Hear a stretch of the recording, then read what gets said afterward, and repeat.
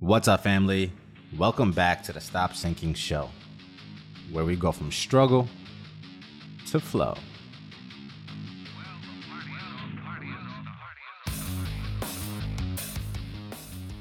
We all know vulnerability is a strength, a power that if you express yourself through, that it can empower other people while allowing for meaningful change in your own life. I have probably touched on vulnerability as a topic and have definitely been an example on here as I share and discover deep parts of myself holding me back from this great life that I'm trying to create. I don't know how much I have to labor the benefits of vulnerability. And while I don't think I'll ever stop talking about the benefits, I wanted to talk today about vulnerability from a different angle.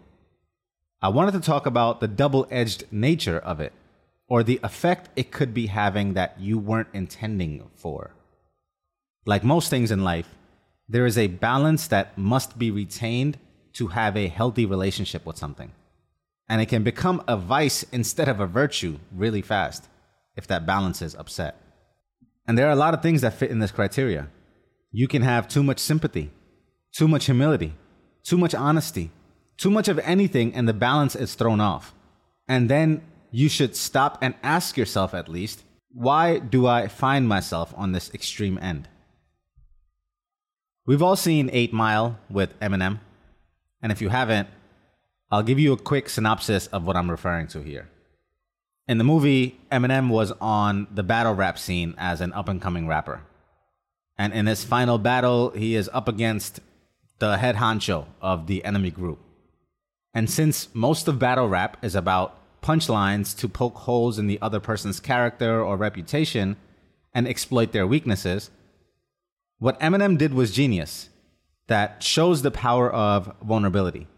Because he got to go first on this last final battle against the head honcho, instead of dissing the other person the whole time, he decided to take away the gun from his assailant. He took away all their ammo by rapping about himself. And all the punchlines that they would have said, he said it about himself. He makes fun of his own skin color, his own life, his own mother, the fact that his girl cheated on him with one of their guys. Literally, he exposed himself. And when he was done rapping, the head boss, who was now supposed to rap, just forfeited because he had nothing to say. And I kind of ruined this movie for you if you've never seen it. Sorry. But what are you going to take away from a person who is willing to bear it all? That's why the people who can laugh at themselves and their own mistakes are so attractive and freeing to us, because they remind us to lighten up when we make mistakes ourselves. And now I'm laboring some more of the benefits of vulnerability here, as this is something that I quite often do myself. This bearing my soul for taking away the punchline. And if I recall, I think I started doing it as a defense mechanism. Similar to this. As an immigrant kid who moved to a different country with a different accent and a different style, you can imagine I got made fun of plenty. But I learned early on that I could diffuse any attempt at humor at my expense if I just addressed it matter-of-factly. So if someone tried to ask me a question that I know would lead to their punchline, I would beat them to it. And be like, oh, is that what you wanted to hear? Or is that what you were getting at? Pretty soon, I wasn't any fun to make fun of. It's pretty hard to take someone for a ride when they over-intellectualize something and dampen the joke. So yeah, I started using vulnerability and just saying the punchline that they were going to use against me as a defense mechanism. And what started out as a defense also became my greatest strength in most of my relationships. Being able to bare my soul has allowed me the deepest of friendships and the healthiest of work environments that anyone would ever ask for. Because when you really see the other person as a human, and you realize that they feel as much as you, it is very hard to feel distant from them or treat them with insensitivity like they are a machine. It also helped having my first manager, who I consider my family for life, who always went around saying with pride that I wear my heart on my sleeve. And I couldn't help but love that about him, and I learned to develop that in myself. I want to wear my heart on my sleeve, and I don't want to hide it in shrouds and make you work for it to see it. So now what could be the double-edged nature in all of this? Well, just as vulnerability is a shield to protect you in rap battles or virtually through any scenario in life, the very fact that it is a shield can be something that is tempting enough to hide behind. You see, when you become someone who is so open to bearing your soul and sharing your flaws, while you are willing to share those flaws and floss those flaws with pride for everyone to see, there still has to be a part of you that continues to work on refining the diamond that is you, those flaws, so they can come out of the rough. Just because you have built the courage to share your shortcomings does not mean that you stop working on making them long. And it's something that I audit myself on and thought about this, that it can become very tempting once you can blatantly share your flaws to then hide behind those flaws. To say that is how I am, even if you admit to struggling with it, or maybe even admit to the work you are doing on it or have done on it, what is happening is that you are somewhat seeking acceptance for that flawed state. You are saying, this is my deep flaw, and I am struggling with it, and that you may experience friction against it when dealing with me in this area. And in a way, in the actual laying out of it transparently, you could be seeking approval. Or you could be expecting the other person who now sees your flawed nature in this regard, you could be expecting them to now be more understanding of that flawed nature. And in that way, you are creating more room in the world for the flaw to exist. You are creating a more comfortable space for that flaw to occupy, because you are taking away the discomfort of having to compensate for it or hide it or work on it.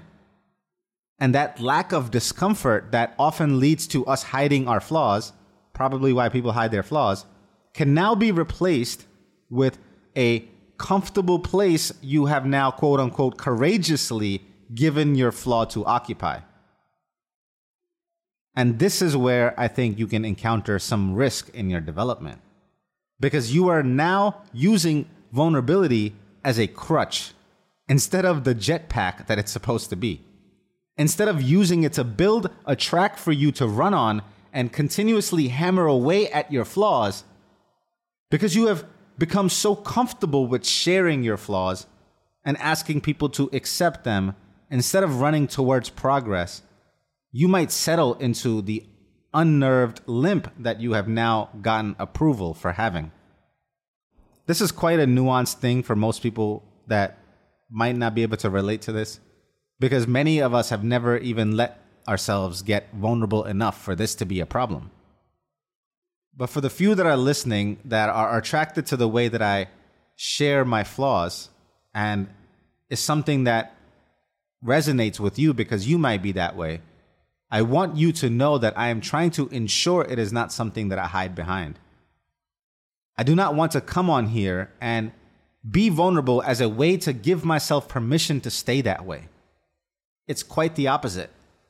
But there is a risk in being too vulnerable that many of us don't even have to think about. And that there could be a sort of addiction to laying yourself out there in the open for all to judge. Because again, what can you take away from me if I'm already willing to take it away from myself? What can you discredit me on when I already discredit myself more than you ever could? You can see the addiction that can lead to, because it is almost an intoxicating sense of power. It is a way of shoring up soft parts of me that might hurt by opening myself up to the hurt voluntarily. And while all that might still be a benefit in some regard, it can quickly become a vice when applied for the wrong reasons. If you have no intention of improving upon something that you are being vulnerable about, then understand that you are seeking approval for something that, in a sense, you are saying, I am this way, and I will probably stay this way because I'm not putting effort in improving it. So the sooner I tell you this way that I am, the sooner you can get used to it because I don't have any plans of changing it. So in a sense, you are making your problems, your flaws static. And with your vulnerability, you are handing over the responsibility to the other person to have to deal with it. You are creating a comfortable place for that flaw to exist. And that is not vulnerability, or it's disingenuous at best. And it's corrupting the very nature of what it's meant for. And that is to give yourself the room and permission to be imperfect while you work towards betterment. And the main benefit of vulnerability is for you and you only. Just being able to voice the tender parts of you, just having the courage to even voice them, is meant to allow you to make them tangible and then to deal with them. Not for them to be made tangible, to remain a tender spot still, and at any time then can be exploited and disturb your peace. And that's another thing that expressing yourself vulnerably can lead to. Peace. But again, in this, you must be careful, because peace can be temporary if not attained through proper means. In expressing your vulnerable nature, you release dopamine because you signal to your body that you are uncovering something that you are now going to work on. The very act of digging something up, or first digging for it in the first place, signals that you are seeking a treasure, and that treasure, once unearthed, will be utilized for something. Or else, why would you even dig? So if you dig and unearth treasures and vulnerably express through those crevices, then it is incumbent on you to make something of it. That is why the dopamine is released. It is the signaling that something great is now in progress, that the process has begun for something that leads to peace. But if you release that dopamine and don't do anything about what treasure you unearthed, then you are just giving yourself cheap hits of dopamine and abusing its purpose. And then the peace you get from that is as temporary as the expression. And then you might find yourself needing to unearth more and more treasures that you'll never use just to get that hit again. Be vulnerable just for the sake of being vulnerable and open. Just because of the hit it gives you as you fool yourself into thinking that you will make progress. See, there are levels to peace. Real peace is settling to your senses. It doesn't require recurring effort to maintain that same peace. You move on.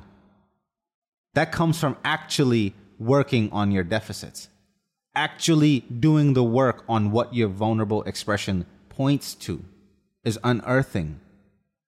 Without it, you are fooling yourself and then involving everyone else in this game of foolery with you. Vulnerability is a shield, but armor is not needed in times of peace.